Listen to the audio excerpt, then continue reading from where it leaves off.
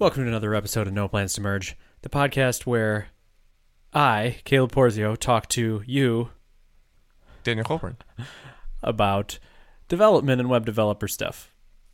Yep, and other stuff sometimes. How are you this very fine evening, Caleb Porzio? You know what, D-Cole? I'm a little spent. I'm going to be honest with you. Yeah. Well, this is a No Plans to Merge After Dark episode. It is. Well, it's more like a dusk episode. That's true, right. It's dusk here as well. You and I, we are in the same time zone. We get each other's cycle of sun cycle. Same sun cycles. Yes, you sound like you have a thing to say. I did 2 Laravel meetups today. I saw you talk to the Swedes. I talked to the Swedes. How are the Swedes? Early on, because the time difference. Right. And then I talked to Columbus, Ohio. Nice. I just got off the thing like 20 minutes ago. Nice. Yeah, so busy day. The Swedes are great. I don't know anything about Sweden. I didn't know if they spoke English or not. Oh, no, they're very cultured over there. They do. They speak perfect English, and Yep. That was a great time. That was a really good time. Was it the Swedes? Yeah, it was awesome. Did they have good questions? They did. Everyone had good questions. And I know... What was your favorite? Favorite question? Oh, man. Come on, D. Cole. All right, what was your favorite Swede? Miko, no doubt. Miko. Favorite Swede. Yep. Well, that's cool. Miko listens too, and people talked about the podcast in all of the meetups. Our reach is broad, Caleb. So broad. Yep. Someone should take advantage of this channel to communicate the values of their business. If you run a successful company and you want to advertise with us, we'll give you half an episode. We'll talk about your product for half an episode for $10 an episode. Mm-hmm. $10 US minus value-added tax in the EU. You know what? We'll give you an entire episode. Yeah, your episode brought to you by you. And we'll do an advertisement for No Plans to Merge on it. Yeah, and then dopamine. Stickers, man. Stickers. Stickers. What? So, how are you finding the meetup track that you're on? The meeting roundabout. Oh, good. Yeah. I mean, I feel like I'm on tour. Yeah. Because I'm doing them like, I've only done, I don't know, 4, and then I have one tomorrow. But yeah, it's exhausting. It's fun. Here's the key to curing public speaking fear. If anyone listening, there's a chance that someone listening has a fear of public speaking. Yeah, it doesn't seem likely. Not likely, but there's a chance. Yeah, it's a rare fear. Right. Let's just say you hypothetically have this fear. I too share this fear because I am also a Homo sapien.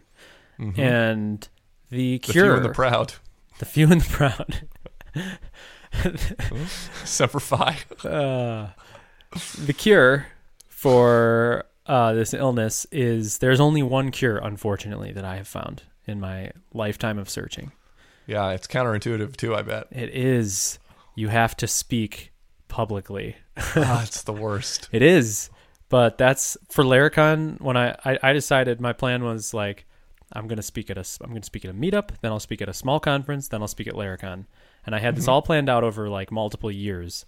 And it all just got like cut short. Because someone like reached out. Machuga was like, yo, I need a speaker in a week or 2 weeks. And I was like, okay, let's do it. It's the kind of thing where like if you're dreading something, you'd rather just like be told about it the day before than dread it for like 6 months. Right. It was great. And then I felt like I was kind of primed for Laracon. Anyway. Yep. Then given all this time between the last year's Laracon and this year's Laracon, you're back to fear. I'm back to like, oh my gosh, I'm going to be making fun of the people in it. Fear is a subtle foe.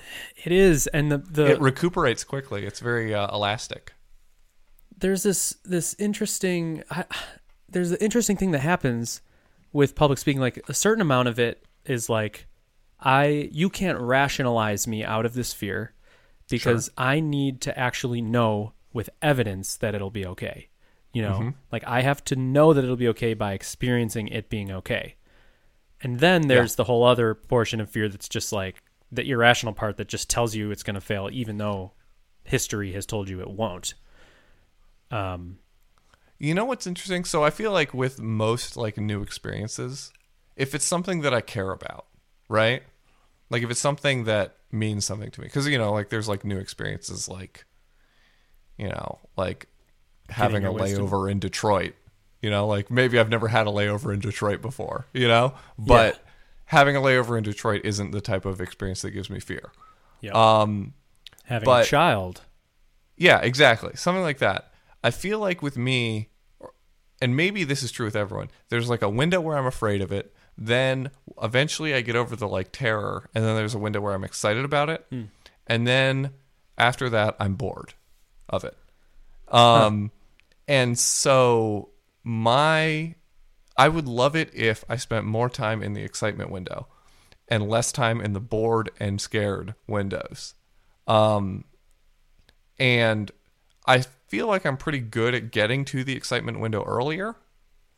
What I'm not great at is staying in the excitement window longer before graduating to the bored window. So you're telling me,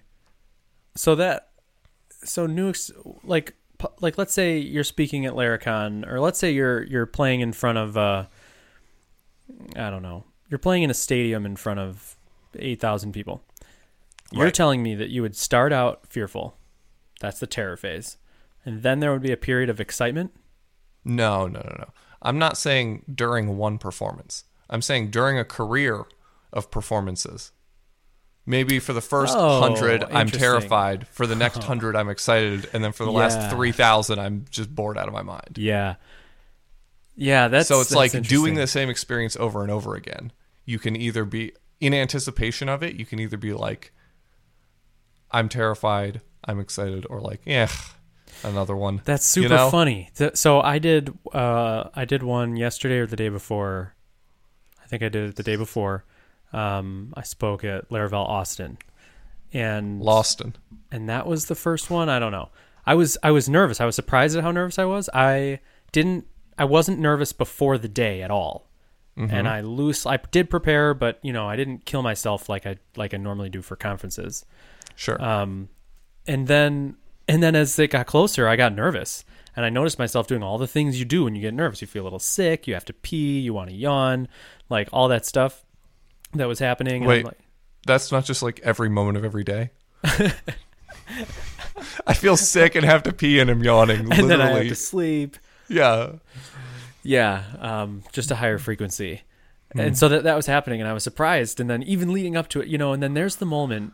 There's those periods of just uncomfortability where you kind of just want to just not be in your own skin, and then there's the moment where it's happening, where like you're like waiting for the audio to get hooked up and everything, and it's like that go time tunnel, and it's this moment of like eye of the storm silence where you're like, it's like when you step on stage and you're like, it's here, but it hasn't started yet, and it's just kind of this like pure. It's a really interesting phenomenon. And then there's the actual like, let's do it. And then you get into it. So I say this to say that one was on the scale of I wasn't actually terrified, but on the scale of things, that would be the terror part. And then the one I did earlier today was the excited, like I'm into it with the Swedes. I'm like, I'm into it. Like, let's do this thing. I just demoed it a couple days ago. This is good. Did it. And it was good and it was exciting and everything. And then there was this one that I just came off of that one and was tired. And was like, all right, here we, I didn't prepare at all before this. I was watching YouTube. You ran the gamut of a whole career in one day. Exactly. Yep. And then so if Vince he runs the Laravel Columbia, and he listens to this podcast. So thank you for having me, Vince. And you didn't get second sloppy seconds, but yeah. So by that one, I was definitely like the nerves were beyond calm onto your. Yeah. So I did experience that. So I agree. Interesting. Awesome. That's cool. I explained some stuff about Livewire today. In Titan Slack? Just on a one-on-one with Matt, because he has been super busy trying to like move and all kinds of other stuff, and so he hasn't been caught up. And he was like, wait, I thought this was a WebSockets project. And I was like, oh, sir, you've been out of the loop. So I basically told Matt what Livewire was, like, in an updated fashion. Yeah. Because you responded to someone and you're like, oh no, it uses Ajax, not WebSockets. Yeah. They were like, is this Phoenix Live View? Yeah. And you're like, kind of, except it uses Ajax instead of WebSockets. Right. But yeah, it was cool. I think I fielded all the questions correctly. Like, I think I have a deep enough understanding of how Livewire works now that I answered all of his questions right. What were his questions? Like, is it like he still he thought that there was more polling going on because he didn't like see that it was like mostly reactive to front end triggers. Gotcha. Yeah. Which I think makes sense if you like thought of it as a WebSockets project first and then like lost track of it for a little bit and then came back. I was like, oh no, like there is like a wire poll thing that you can poll. But mostly like it's like just replaces Ajax calls. Yeah. It was cool. He was more interested when he found out it wasn't a WebSockets thing. Right, yeah. It was like, yeah, it's definitely better as not a WebSockets thing. It's more fascinating as a WebSockets thing. It's more like, ooh, a cool WebSockets thing. That's cool. But it's much more like, oh, this is actually going to be something every project can use if they want, you know? Yeah, it's like, it's one of those like technically interesting things as a WebSockets thing where you're like, whoa, crazy. Yeah. But as an Ajax thing, it's like, oh, like, yeah, this could like join my everyday cadre of tools. Right. Yeah, that is actually an important distinction that the general populace probably is not aware of, that it is completely Ajax. Yeah. It's so interesting. If I could just erase everybody's memories, like people are messaging me like that are like I put somebody you muddied the water, sir. I know. So many people think it does so many different things and they're like, so where's somebody's like, so I just used this and I'm like, where did you get that? He's like, oh, I'm going through the old videos. And I'm like, oh, dude, don't go through the old videos. Those are... You should put like a big warning on that blog post. I should. Or on those old blog posts that's like, shit done changed. Yes. And I have a question for you, Caleb Porzio. I have like a topic that is burning a hole in my head. Ooh. And it is a perfect topic to talk about with one Caleb Porzio. So let me tell you about the activity of my past 2 weeks. Okay. The activity of my past 2 weeks has been as such. There is an app. So there's a website for a company that provides a service in many different locations. And there is a booking, scheduling, and payment processing app for that company. Okay. Right? So let's say it was dog grooming, right? There's like a dog grooming company that has different like dog grooming stores in different cities. And each store has like a set number of groomers. And so you need to like schedule ahead of time your dog grooming sessions. Yep. And pay for them with Stripe and all this other stuff. This used to live on a subdomain. So the website was like a WordPress website that was on the main domain, and the checkout app lived on a subdomain. Okay. It was a React, Redux, React Router SPA. Okay. Backed by an Express.js server with an API. Okay. What I've been doing is ripping React Router out of this thing and integrating it into a Laravel app. Oh. It has been enlightening, super enlightening. First of all, React Router is like, I'm glad we all had that moment, but it's dead and it's gone, and server-side routing is king. And that is just, it's so bad. Why? I just can't with it, you know? Like, imagine for, if you will, right? Having any level. So this was, so say it was like doggroomingcompany.com/Asheville/bookings / a specific location in Asheville. Yeah. Right? So Asheville / booking / North Asheville. And then that's the page. And then you're going to load a React app on that page. Yep. Okay. And that React app is going to do all sorts of things to the URL. Yeah. Right? Now imagine, for if you will, that there was an optional parameter in that URL somewhere. So like one of those URL segments might or might not exist. Yep. And you need to communicate with, like, just fighting with React Router and Laravel Router at the same time is a complete nightmare. Yeah, yeah. And I think I talked to you about this on Telegram at one point. Yep. So we just decided rip React Router out. It's over. And that was the advice I got from a lot of people who I like queried about this. And everyone was just like, just kill React Router. There's no reason for it. So I've been killing React Router. So I'm confronted as I'm killing React Router in this Reduxified app with lots of places where a Redux action triggers an API call, then gets some data, saves it to the global state, and then navigates to a new page. Right? So I'm having to basically... and the data gets killed when it navigates to the new page now. Right. So I'm basically putting all of that data handling on the Laravel endpoints that I'm hitting.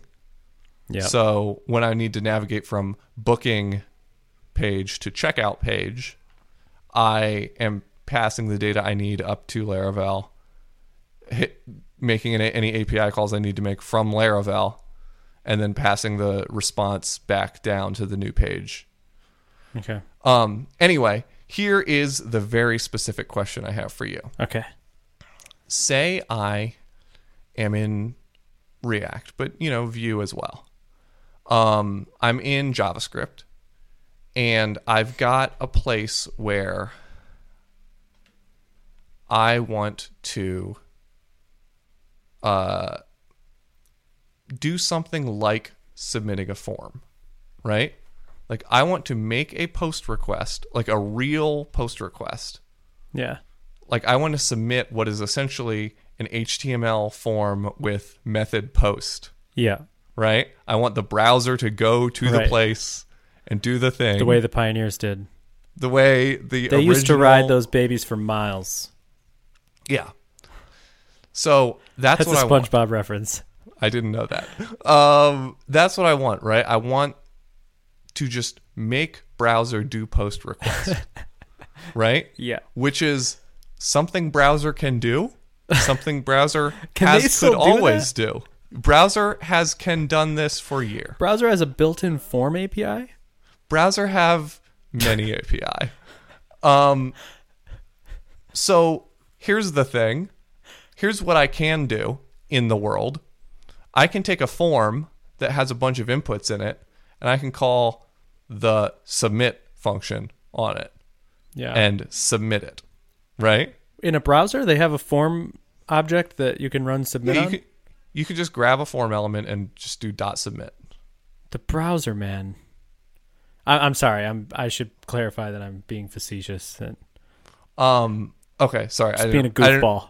I don't know. I don't know when you're real and when you're not. So sorry. This is so serious to me, Caleb, that I can't even have. No, I your love jokes. it, but I'm cannot not even making fun of you. I'm just. I feel attacked. I feel mocked. And I feel belittled, Caleb Porzio. No. Tell me. But so anyway.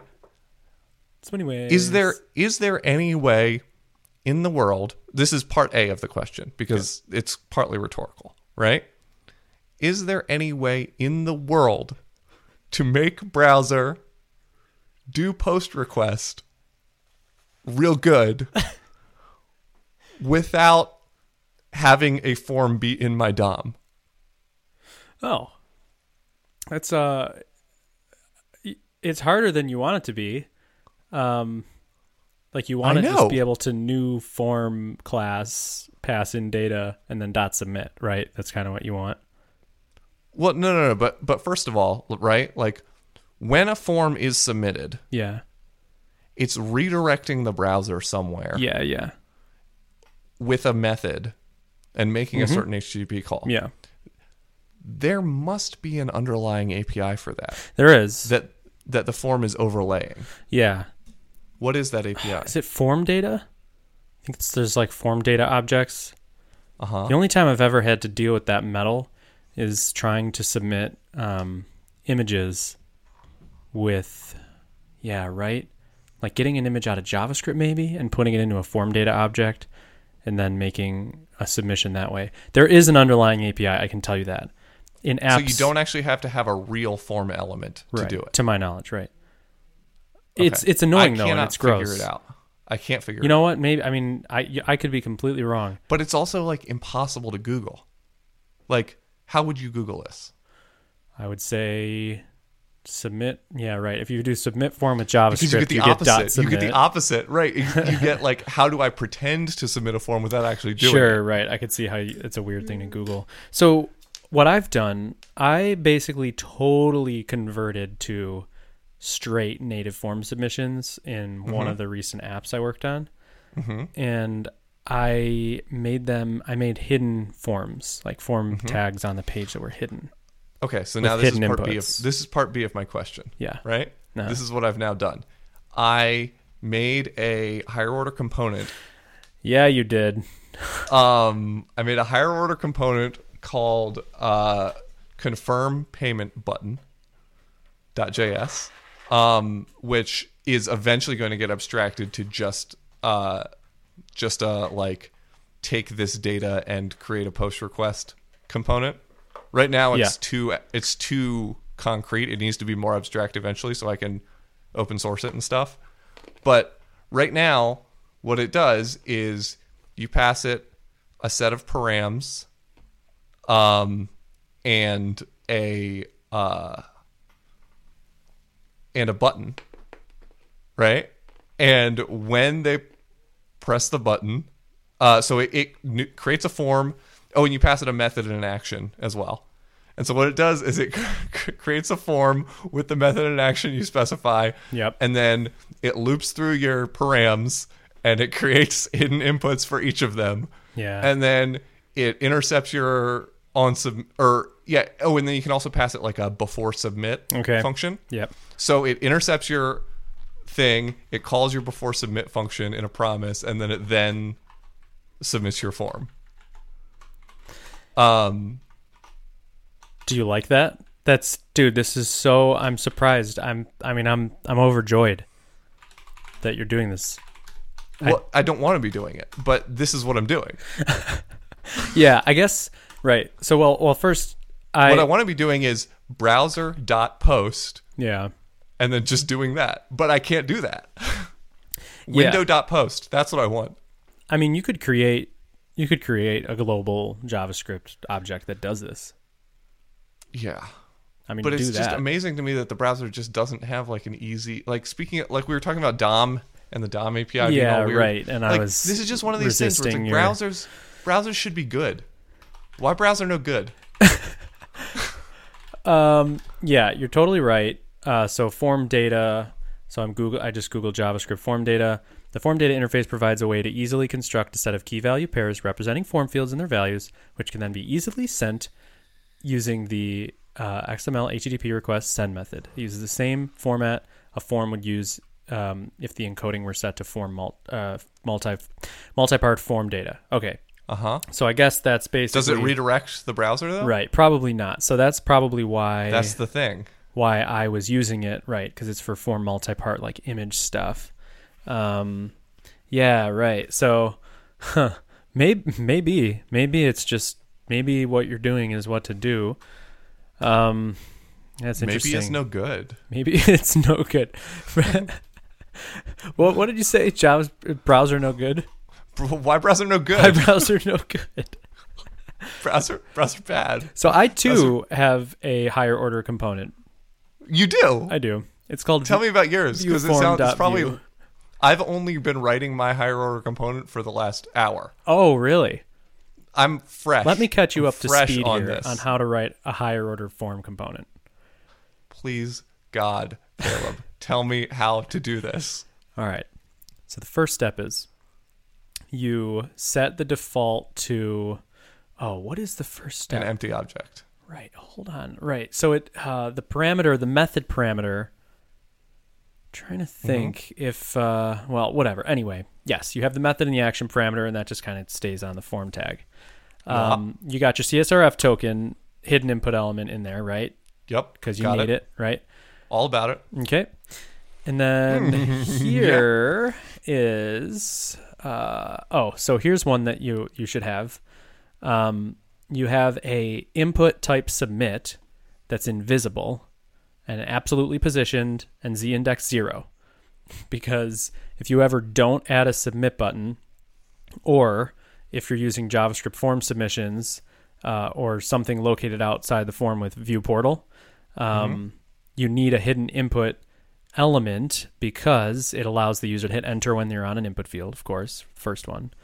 And users on mobile, the go button won't show up if this hidden input element isn't there. So you need the hidden input type submit as the fallback. See, I thank you for having already been in the trenches and found all of these I'm going things. back into the trenches and finding the things. Yeah. So you've got that. Right. So then you got to have the ability for it to accept put and patch. So you got to have that underscore method thing that Blade does. You know, the method spoofing, Blade method spoofing. Because it's a native form submission, you know Blade method spoofing for put and patch? Oh, yeah. Put and patch. Yeah. So you got to fake that. All mine have only been posts so far, so I haven't really been thinking about that. All right, so you got to have one of those that basically says v-if, or in your case, if, or whatever, or a ternary. Because it's just JavaScript. Yeah. If it's not get or post, then you have to add this thing, this underscore method named hidden input element. Okay. Yep. Then you got your data, and you loop through your data with so you have to have another component now, your input hidden component that converts your JSON data into input elements on the page. Why do you need a component for that? Why don't you just do that? Right. Okay. So you do that, right? It's easy, right? It's no problem. It's very easy. So what if the payload I pass into it? So the payload I pass into it is name is Caleb. What does your code look like for that? Input key name, key is irrelevant. Input key name, type hidden, value Caleb, read only. Cool. Nice. All right. So what if I pass to you names, array, Caleb, Daniel, friends? What do you do? Oh, does it get escaped? No. What do you do? Well, by default, that array would just get passed into name. Or get passed into value. So what would happen? Decool. If you submit it, it'll come back as a string. A string of if it's JSON encoded, maybe. I think that's true. Yeah, that's true. That's true. So you have to create a component that will. So you have to like recursively walk through and build up multiple input components for each key in an array and handle infinite nesting. And I did this. We should make a higher order component for making this higher order component. I have the code. Actually, the component itself is there's no template method at all. Yeah, it's just like uses the H, raw, like create element inside a render function in Vue. It's a functional component. Yep. But yeah, it handles deep objects and arrays, and it creates multiple input elements for each.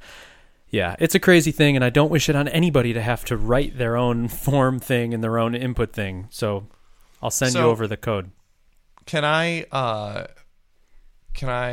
make myself a fool in front of our listeners? Please do. For a second? So I've always been under the impression that underlying all of this HTML fanciness, right? Like anytime HTML has an ability, right? Underlying that, there is some ECMAScript, right? I don't know. Like the DOM itself is JavaScript. Yeah, I mean, each Each one is an object, yeah, in JavaScript. right? Okay. So a form is just a JavaScript object, right? I guess And in that the sense, browser, the browser and the window and history and all the things, all the components that make up a page navigating to a thing, yeah. from the form to the submit button to the URL bar to all of that, Yeah. are just parts of a big JavaScript object called a browser, right?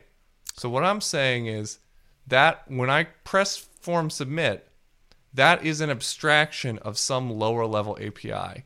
And someone out there, I'm not asking you to do this, Caleb. I'm asking that one super nerd who is listening to this right now and knows the answer to this to get on Twitter and tell me what this lower level API that form submit hits that allows the browser to navigate to a post endpoint is. Because I can history push, or I can window location href. But that is new. No, but window location href isn't new. Right. Yeah. I can set window location href to a URL and the browser will just go make a GET request. Right? Yep. Like I can just force the browser to make a GET request. Yep. How do I force the browser to make a post request? You could document.create element form and then Right. append things to the form. It could not be attached to the actual DOM of the page at all. And then could you just submit it in memory? And you could just .submit it. I wonder if it would actually redirect. We're going to try right now. Ooh. And I'll only give it 2 seconds. Caleb, this needs to be a web component. So This is a web component. If I ever heard of one. Okay, so form equals document dot create element form.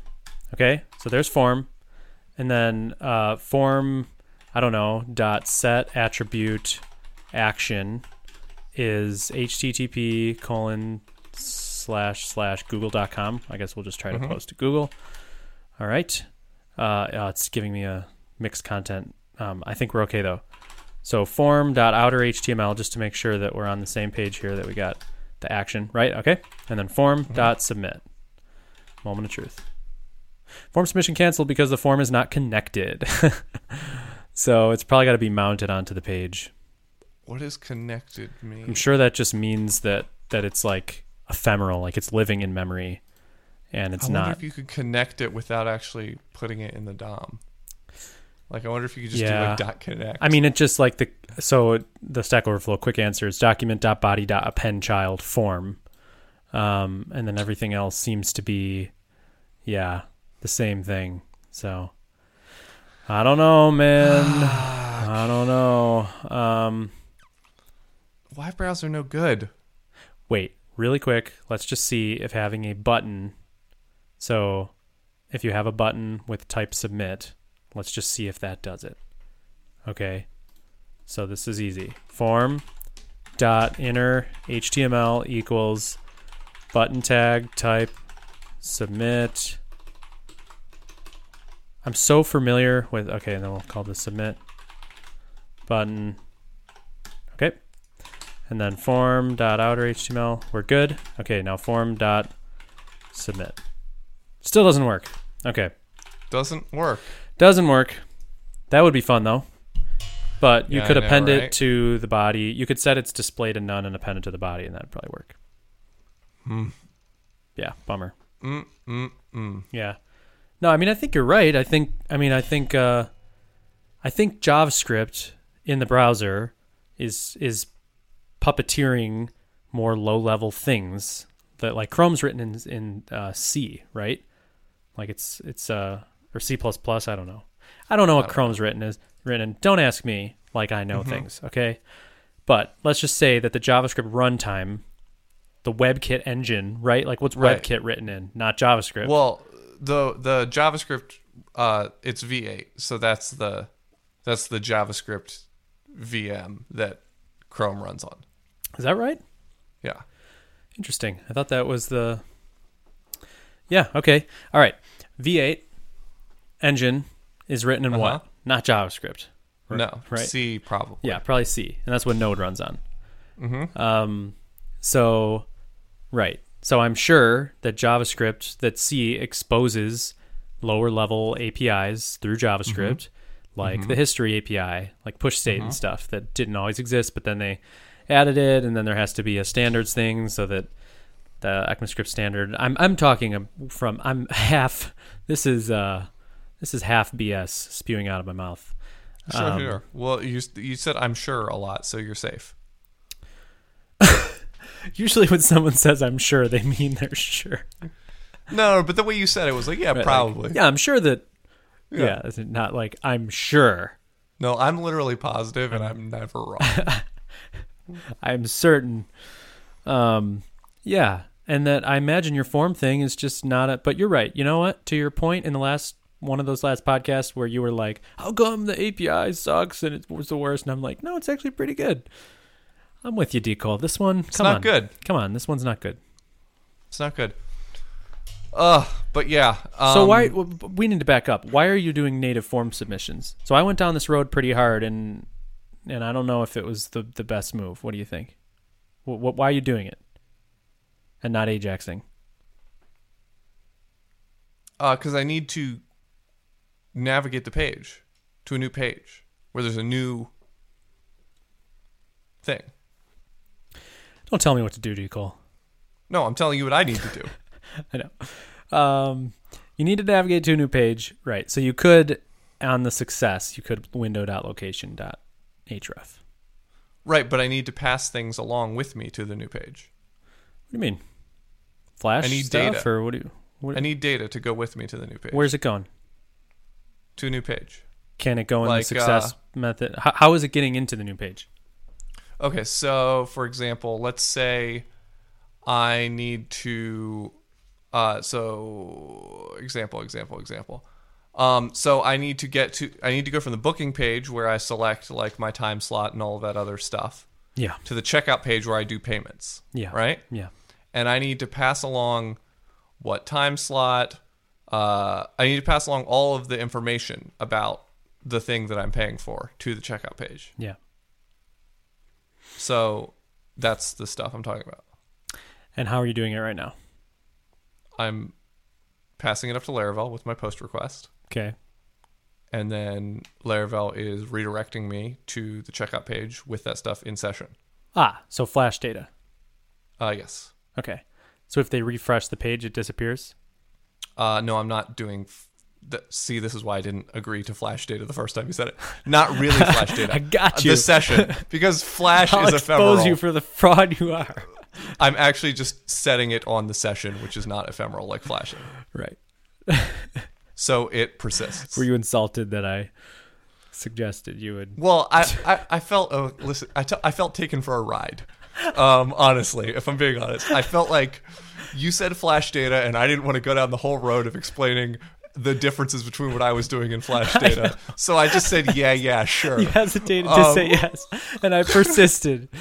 And then you stabbed me with the one hole in me doing that, you know? That is so funny to me. It's like if someone comes up to you like on the street and is like, "Hey, do you have a second to talk about the environment?" And you're like, "Oh no, I'm actually headed somewhere." And they're like, "Oh, don't worry, I'll walk with you." Yeah, right. And you're like, no. Like, I was politely lying to you to Right. get out of this situation, and you called me Right. on it. So, no, I'm not using flash data. I'm using this session, but I'm not using flash. Yeah. So Okay. it's persisting across multiple requests. All right, I smell you. So you could, let's see, you do the Ajax request. You submit the stuff. The backend puts it in the session. Mm-hmm. And it returns to you a success message. Uh-huh. And But then now it's not in the session. it's still in the session, right? No. Why not? Sessions are in the backend. It's just in there. So I just need to update my session key, I guess. It should work the same. I mean, you're setting something in the session in the backend, right?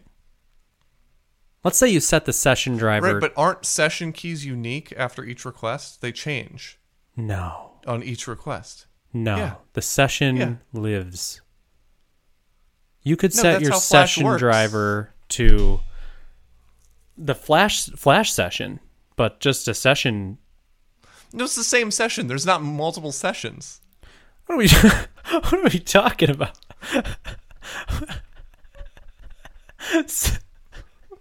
So you got your session. We're talking like Laravel, like session facade. Yeah. Or even better, the session helper method. Yeah. Oh, don't helper method me. I said facade to give you the benefit of the doubt. And now you got the one hole in my session facade. You stabbed me in the one hole like I was suggesting I wouldn't use the session helper. You son of a pig. Oh, Decol. Oh, man. You need to back off. Listen, I don't like this aggressive energy I'm getting here. All right? Sorry, I was I'm trying to have a civil discourse about sea lions. Oh, no. Do not bring the sea lions into this. So. Wait. Okay. So the way that the session is persisted, Yeah. IIRC, Yeah. is that Laravel sets it in like a meta tag, right? No? No, you are mistaken, my friend. I'm mistaken. How does Laravel know what session I'm in? It uses the Laravel session cookie. Cookie. Sorry, not meta tag. Cookie. Yeah. So there's a session cookie, and the value of that session cookie is something. Yep. But isn't that reset on every request to a new value? No. No? Hold on Same a second. value? Hold on a second here. Hold on our horses. Let's step back a minute. In my mind, Hold thy horse. forget about even knowledge of the Laravel session cookie. Okay. So PHP, you have the session magic variable that you can set stuff on. Mm-hmm. And it'll work across requests. Mm-hmm. You know? Straight up, like in the back end. Okay. You know what I'm saying? Yeah, but it's not just in the back end. Yeah, it is. So okay, no. I'm going to give you a chance to explain this to me. I'm going to give you a chance. So where in the back end is that data stored? So that's a great question. It's not stored in the back end. It's stored in a cookie, and then the user sends it up and says, "Here's my session. This is what session I am." Yeah. With the request. Right. So I think that's a Laravel thing. You know what? Dude, you're talking to the wrong guy. We're both equally. But you're my guy. No, You can't be the wrong guy. You're the guy. So you're my guy. Let's just. You're the guy see, I talk to. We have an internet podcast. We do. All right. So you're in a Laravel app. Okay. I am. Yep. You go to the network tab, or what's it? We go to sources. How do we find the cookies? Application. Application. We're looking at our cookies. Okay. Yep. And there we go. We have the XSRF token, and then we have the Laravel session. And this thing is okay. So we got the Laravel session, and it's decently big, but it's not that big. I'm gonna tinker in, and I'm gonna see if we can just decrypt this string. Okay, so I don't know. That didn't work. Anyway. Okay, it did decrypt to nothing. Maybe it's a session ID. Who the heck knows? I think this is my best assumption, just so that everybody knows that we're not speaking authoritatively.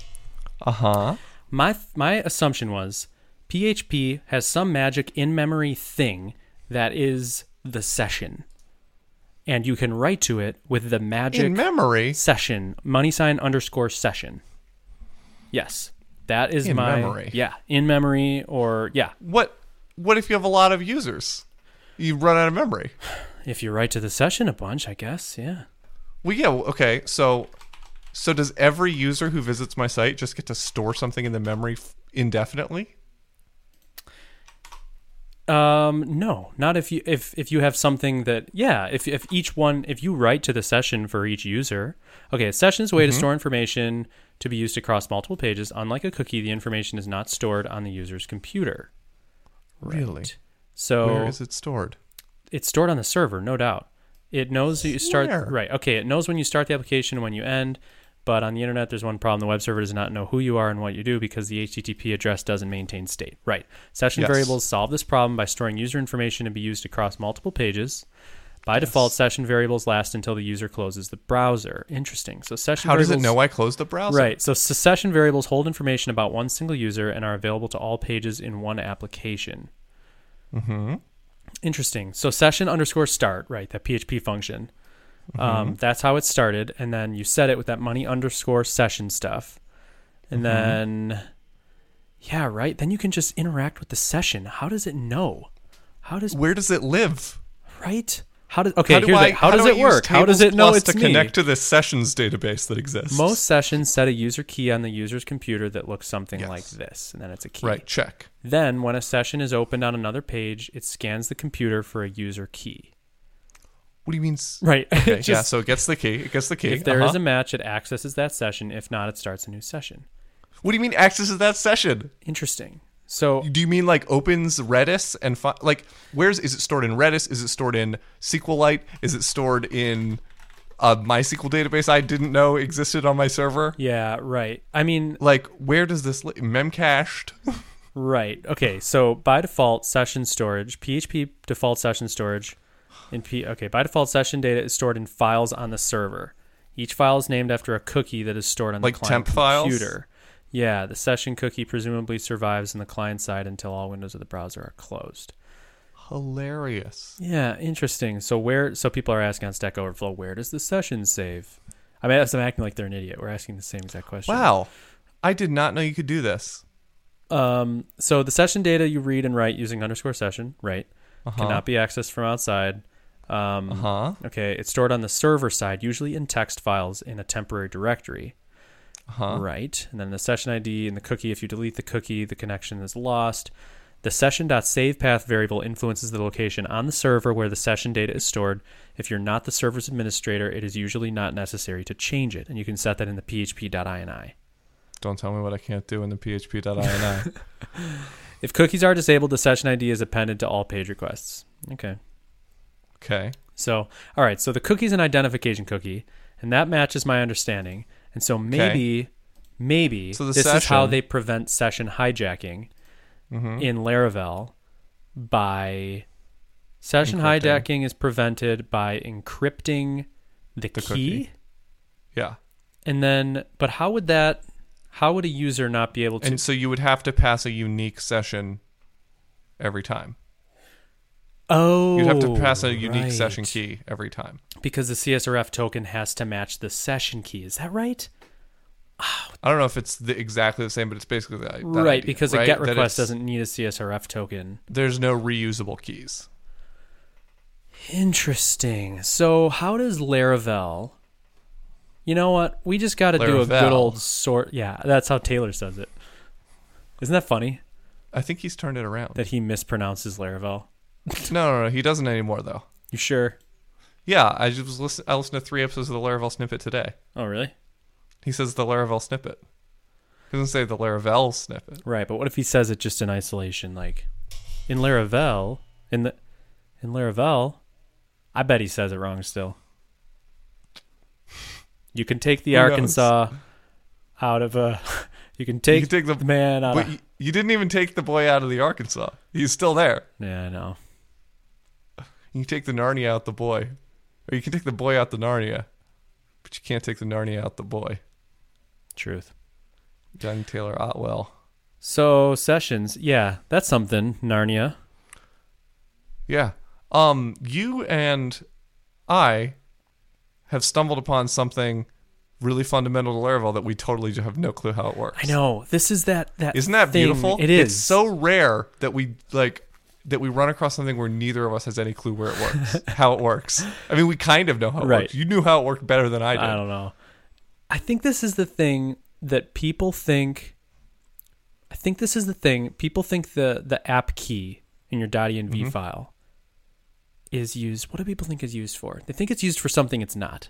And I think it's like main purpose is session hijacking. I could be wrong on that. But that's what I'm thinking. Interesting. I bet that, here's my best guess, just because we're betting here. Just because I'm a betting man. Are we betting? We're betting. What are we betting? I'm betting that normal PHP sets a cookie that's an ID, and all the session stuff's all hooked up. I'm guessing that Laravel encrypts that session key using Laravel encryption, which uses your app key. And then Go on with your bad self. And I'm guessing that it decrypts that to hook up the session on each request. The thing that doesn't make sense to me is how come I can't just copy your session cookie? How come I can't steal your Laravel session cookie? And Because it's different. No. Which is the same reason that our Ajax thing wouldn't work. No, unless I changed the So session you have a cookie. window open with an app, a Laravel app. Uh-huh. I walk into your office, I kill you, and I use your bloody hands on the keyboard and mouse, so I don't leave fingerprints. And I double click or I command something to get open Chrome DevTools, and I get to the cookie and I look at the string and I copy it, and then I text it to myself, and then I put it inside. I load up the app on my computer, and I set my cookie to that value on the app, and then I refresh the page. Yes. Why am I not authenticated as you? I think you are. I think I'm not. I think you are. I don't think I am. The way that No, you are. The problem is I'm now de-authed because only one of us will get the next session cookie. So you can't sidejack, which is what people used to do. Sidejacking was when we're both authenticated because like we hit one session cookie and then we diverged. Okay. But both of our sessions were legit. Right. I think the deal is, and I'm totally talking about out of my butt here, but I think only one shall pass from here on out, right? Like we talked about this with Livewire at one point. I know. When I looked into some of this stuff with Livewire, I got into a little bit of it. But how would sidejacking work? So, all right. So in this scenario, I kill you. I take your key. I take your land. I take your home. But most importantly, I have your session cookie value. Are you taking my flock? I take your flock. Yes. And I take it and I put it in my incognito window and I add the cookie and I load you up and I'm authenticated. Now tell me, how does Laravel... Now you refresh your page and you're telling me that now you're unauthenticated because you came back to life or your wife came and found you and wanted to steal your stuff too. I don't know. Yeah, sure, whatever. Let's get the story straight before we move on. I think my theory is that the session keys are based on something. On what? I don't know. I don't know how this works, Caleb. But I would assume that if you wanted to I mean, the real answer is HTTPS is how you stop session hijacking, right?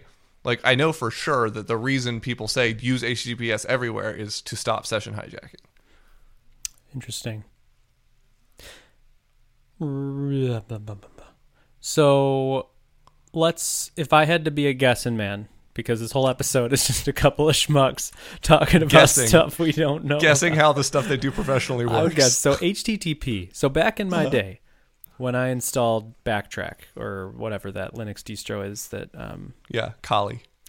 Kali, yeah. But I think it was Backtrack before. It was Backtrack before. And it had that sick Dragon desktop. Oh, yeah. You know that. Oh, my gosh. Oh, yeah. You and I, dude. We should start a podcast. We should. Sweetest desktop background of all time. Very sick. I got into it just because 640 by 480. What's good? It had to be bigger than that. Yeah, 1280 by 768. Yeah, okay. Or 1024 by 768. So, dopest background ever. Install Backtrack on a machine, and it comes with Cain and Abel. Oh, yeah. And so I used... And John the Ripper. I never used that. Okay, anyway. And Aircrack NG. Yeah, Aircrack NG. And Wireshark or something. Wireshark. Yeah. And Ettercap. Yeah. So, and I can only use one program. The only program I ever got to use in a sensible way, like anything that I could actually do anything with, was Cain, I think. And basically something. And I could basically just hit record and sniff packets and it would put them together for me. And I could literally in plain text see passwords that people in the house were typing in on Wi-Fi. But if you were on HTTPS, you would get a warning while I was sniffing, while I was hijacking or whatever. You would get a warning. I'm just clicking buttons and looking at guys on the internet. You would get a warning that's like, it's that HTTPS warning that's like, a warning, not secure, your session's not secure or something. And you just go, oh, continue anyway because it's just an anomaly and nobody's actually trying to steal my crap. But so I could do that. So, but if it was HTTPS, there was no possibility of me doing that. So I'm just guessing that the HTTPS, that by you telling me HTTPS prevents session hijacking, I'm thinking, okay, it does that because I can't make sense out of the packets I sniff, which might have the cookies in them. Yeah, which has the session key in it. Right. Right. So what I'm saying is, like, I think the reason HTTPS prevents hijacking is because you don't have access to the session keys. Right. But it wouldn't prevent me from cutting you in the throat and then taking your key and texting to myself and then logging in. Right. It. By doing that, you have circumvented HTTPS. Right. Okay. Yeah. I just wanted to be clear on that. Right. Yeah. Okay. So we have the key. What about this? The CSRF token it's in a cookie. So CSRF, how does CSRF work? It's a token, and it's new every session. It's new every request. request. Every request, right? Yes. And then what does it check for? Is it in the session? How does it check when it gets back? How do I know that a CSRF token's invalid or not? I think the way that it works, I think it's a hash of some information about the request. What information? I don't know. I'm dumb, Caleb. I'm not that smart. You need to give me answers. There is okay. All right. So Verify CSRF token is a middleware, right? And there is a protected property called add HTTP cookie. And it's called indicates whether the CSRF token cookie should be set on the response. Gotcha. Yes. So that's optional. But let's just take a quick peek here at this here Verify CSRF token. I've source dove this before, and it's pretty straightforward. Like, it's not so handle. You check a bunch of things, and you check for, okay, so add cookie you check for tokens match, right? This is where it's at. Get token from request. Okay, we get that. And then is string request session token. All right, so we get the token out of the session. The token is set in the session. Okay? Yes. We get that from the session, and we check that hash equals the one that's in the session and the one that's from the request. Okay? So we do that check, and then after everything... Wait, say that again? Okay, so basically this Verify CSRF token checks that it matches it gets the CSRF token passed to the server, right? So if you submit a post request with a CSRF token, it takes that token and it looks up a token in the session. So there's a helper method on session called token. And if we look at what that is, okay, it's called _token. That's the key in the session. Okay? So that's how we determine that they match, right? So now we got to know, how does it update? So then there's add cookie to response, or should... Yeah, add cookie to response. And then, okay, so response headers set cookie, and then it does session token. But where this is going to be in the Symfony stack. No, I don't think so. I bet if you dig into the Symfony HTTP stack, that's where it's going to end up being. I don't know, man. Maybe. So somewhere else it sets the actual. Somewhere else it sets the actual token. It might just be a random. There's string. a regenerate token method. That is string random 40. Yep. So where is okay? So what it's doing is, so it sets a random string in the session, and then sets that and then sends that down with the response, and then when it gets something back, it checks that it matches the thing in the session. Yes, and so if you have both the CSRF token and the session key, you can steal my session. Right, but that seems too easy, right? Like, what? But it's not easy to get those things without killing somebody in front of their computer. Right. But isn't it just as easy to get, like, why would it matter about getting both? Isn't it just as easy to get the CSRF token as it is to get the session token? You know what I'm saying? Like, if they're both cookies in plain sight, why can't I take both of them and then load them?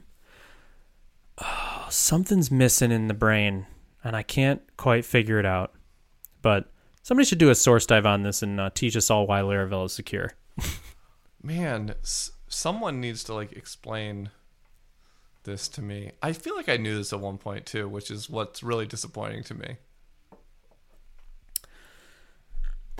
Yeah, I don't know, bro.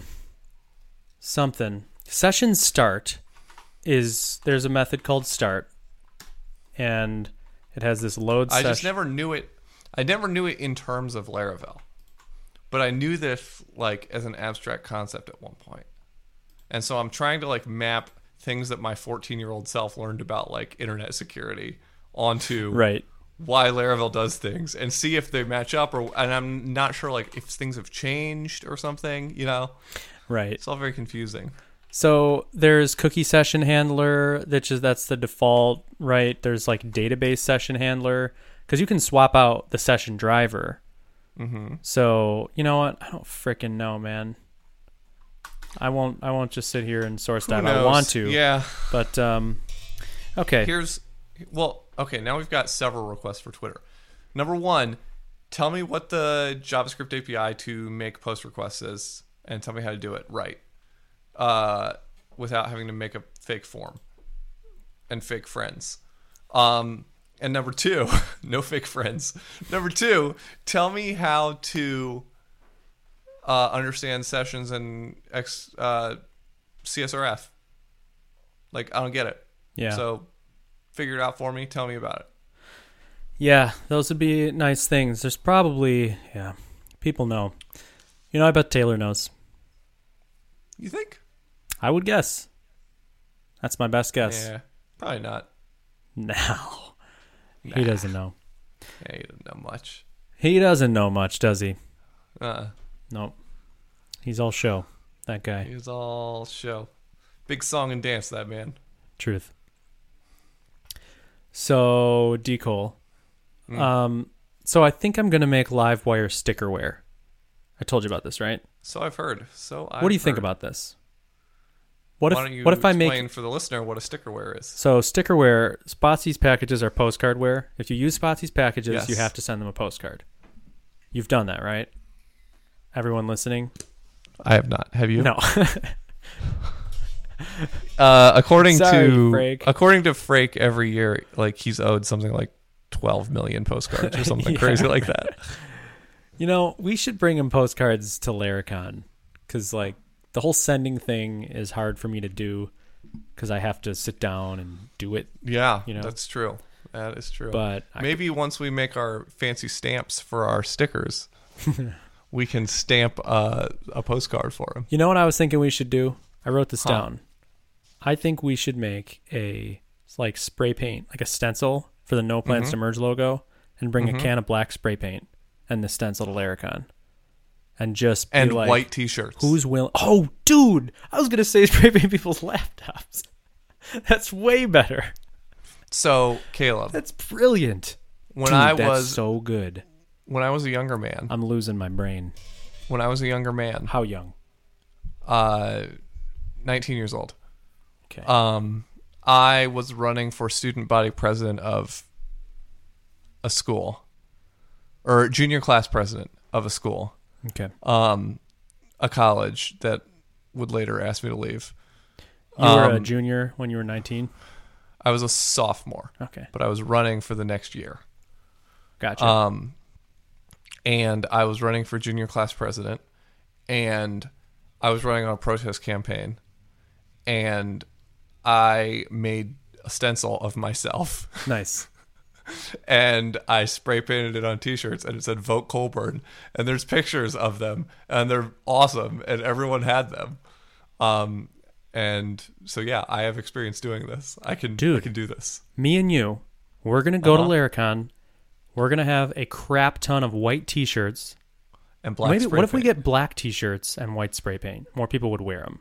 Or silver spray paint maybe? Yeah, that's fine. Well, white spray paint's pretty cool. Yeah, and silver is going to get all weird in your laundry. What if we just do white spray paint? They do And make special black paint shirts. for cloth. We should But- get that. I mean, spray paint works fine. It lasts for like 20 or 30 washes probably. Good enough. Yeah, what do you want from us? We We're should broke and bring we're cheap. piles of black shirts. Get a stencil, white spray paint, and if you want a shirt, you got to spray paint your own. Are we selling these shirts? I feel like we should sell these shirts for a nominal amount of money. You think? Like $5 US. Yeah, that sounds like a good amount of money. But we only accept $5 bills. No change. So if you don't have a 5, it's 20. Sorry. I dig it. You know, like I think that's what we should do. Let's do it. You're right. Or no, $5. They're $2. They're $2, but we only accept $2 bills. Otherwise, they're 10. But if you have a $2 bill, they're that would be $2. funny. That'd be great. Oh, that's what we should do. I've always wanted a large collection of $2 bills. Dude. Yeah, from one of a card from my uncle for a wedding gift was there was some other cash in there, but there was a Did you crisp include a $2 bill in my wedding thing? Someone did. Someone gave me like 10 $2 bills. I No, don't think that was not you. I. You gave me silver. No. You gave me silver bullion. Yeah, I did. Yeah. Like, how can you go wrong with silver? Am I right? Yeah, no, it was great. You diversified. Yeah, exactly. Yeah. Your uncle. Yeah, he gave me like a crisp $2 bill, and I was like, "Sweet, that's a sweet wedding gift." Yeah, it's awesome. Yeah. Hannah's uncle gave us a sack of Sacagawea coins, like those $1 coins. Ooh, So there are these gold coins, and we have like 150 of these gold coins in this sack. That's It awesome. was really cool. dude, I had like happenstance money, where like you happen upon money. Yeah. I had the most buck wild happenstance money situation happen Big to money. me the other day. Big money. I put on a pair of jeans I hadn't worn in some months that had been on the floor of my closet, like dirty, but like not that dirty. Jeans dirty. Yeah, jeans you know? dirty. Yeah. So I pulled them out and I put them on my body because it was a little chilly. Mm-hmm. In my pocket, $185. Damn. And I happened to be going to play poker that night at my buddy's house. So I was like, great, this is my like poker money and then some, you know? So I went to play poker at my buddy's house and then I won with free money. Wow. And so it turned into like $365. So now I've got like this free money like wad that I'm like, I think I'm only going to like use it to multiply itself. That's my theory. Yeah. Nice. So like this wad of money like was just birthed into the world. I have no clue how it ended up in those pants. And now it's just going to generate more of itself. this is the inverse of the thing you're saying, but it's still fascinating. It's one of those like cool probability things that are just fun. Yeah. So if you flip a coin, Yes. Wait, how many? you what are the chances? So you're going to eventually flip heads, right? Yes. Okay. So let's say me and I mean, you. probably. You can't know for sure, but So here's a way to always to gamble but always win. So for the Yes. listener who's listening, you're about to get a serious life improvement. Okay. are you about to tell me that if I spend less, I win twice? No, but that is true. Also valuable tidbit.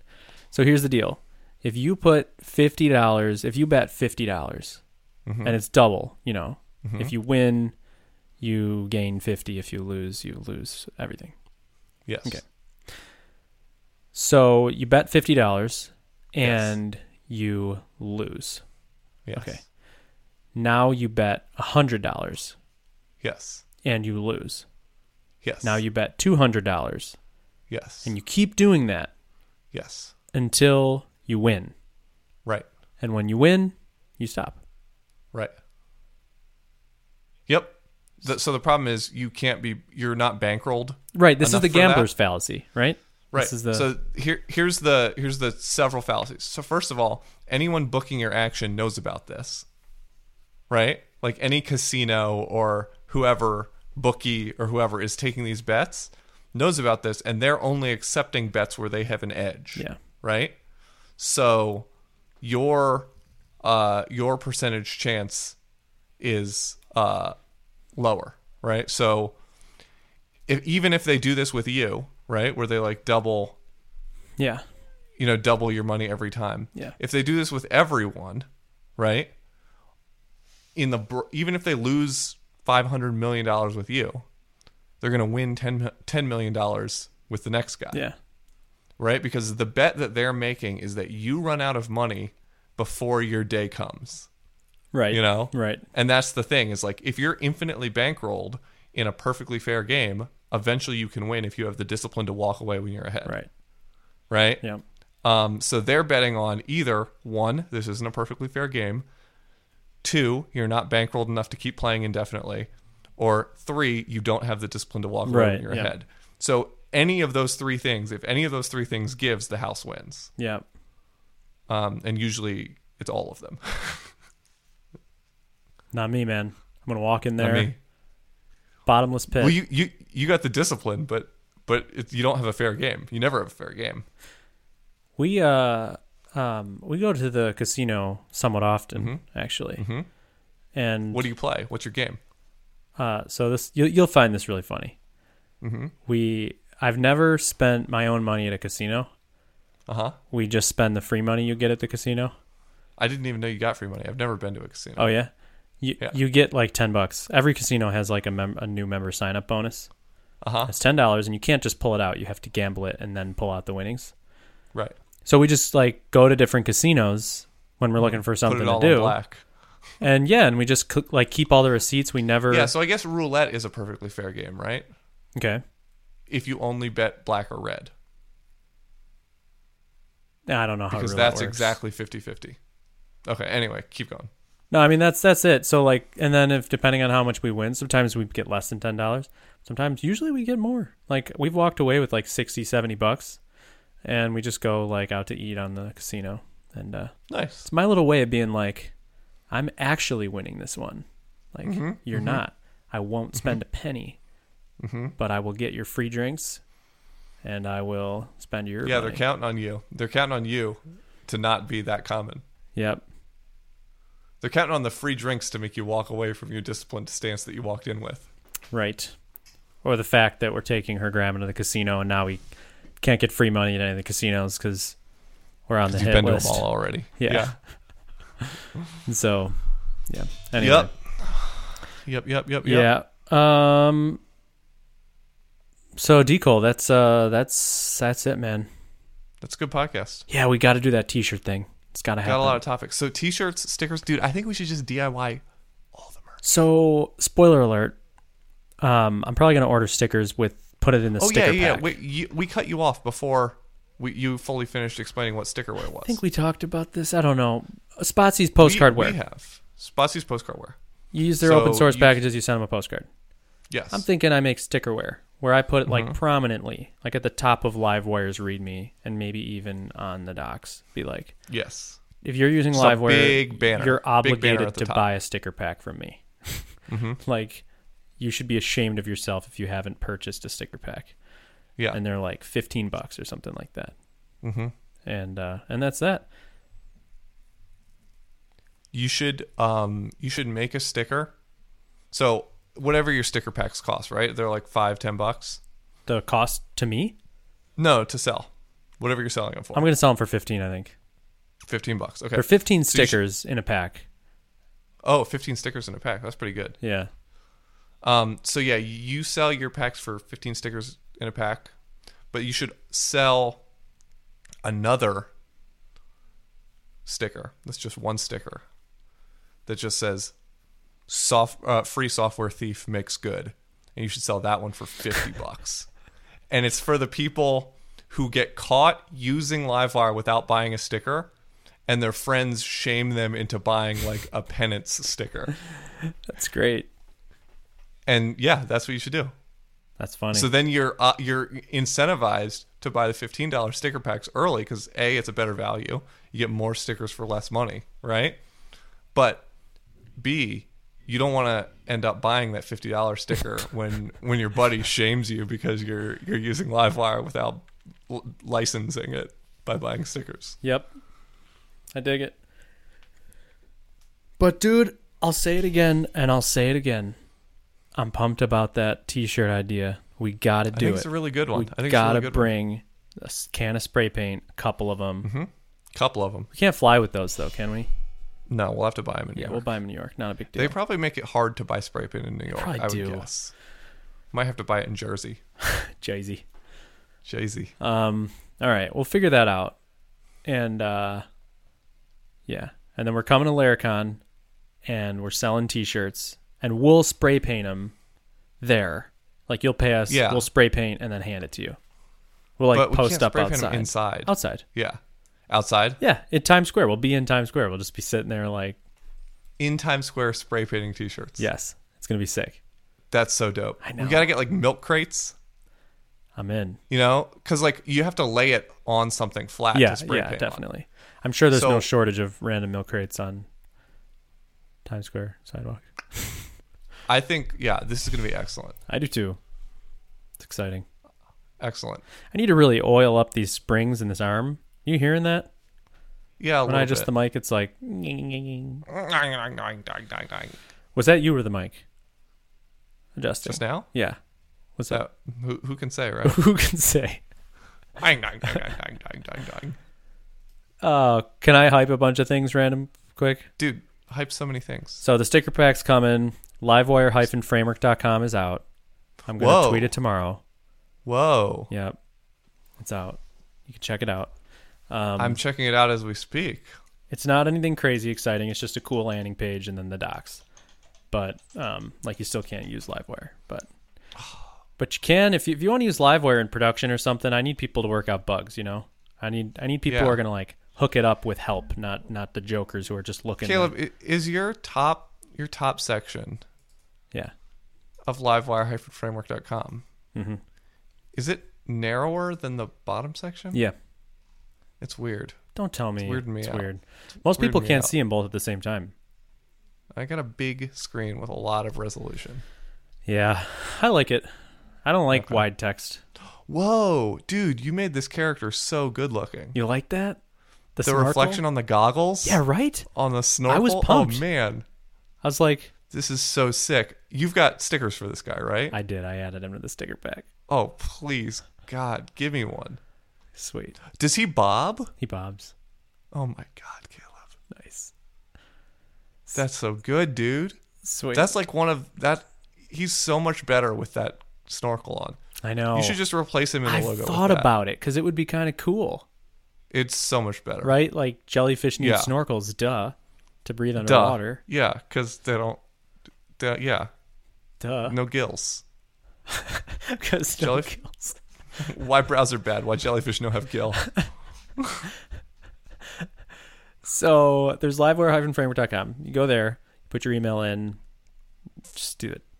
And then there's a sticker pack coming. What? Hold on. What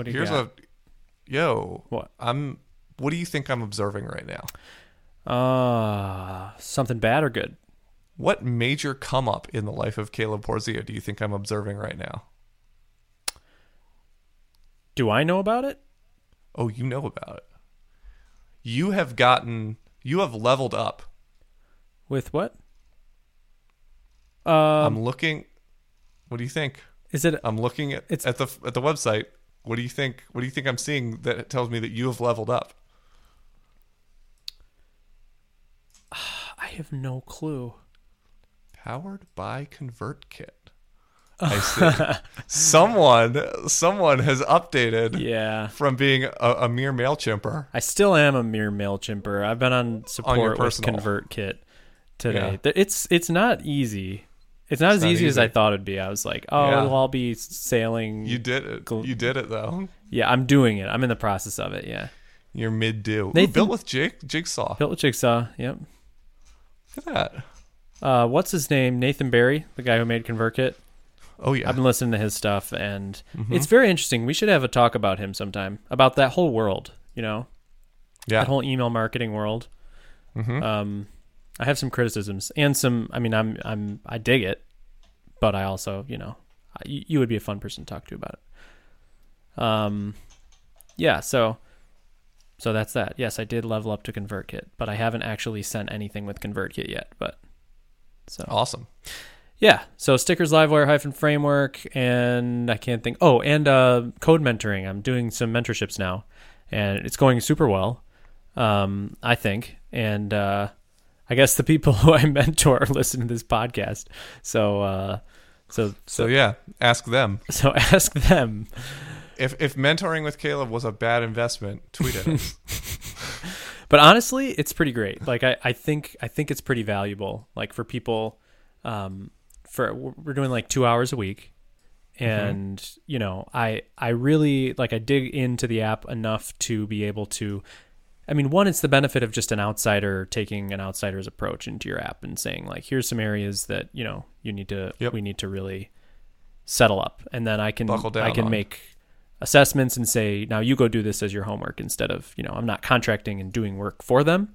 I'm sort of just so anyway, it's cool. So whatever skill level you are, whatever, if you're interested, hit me up, and we could be mentor mentee partners.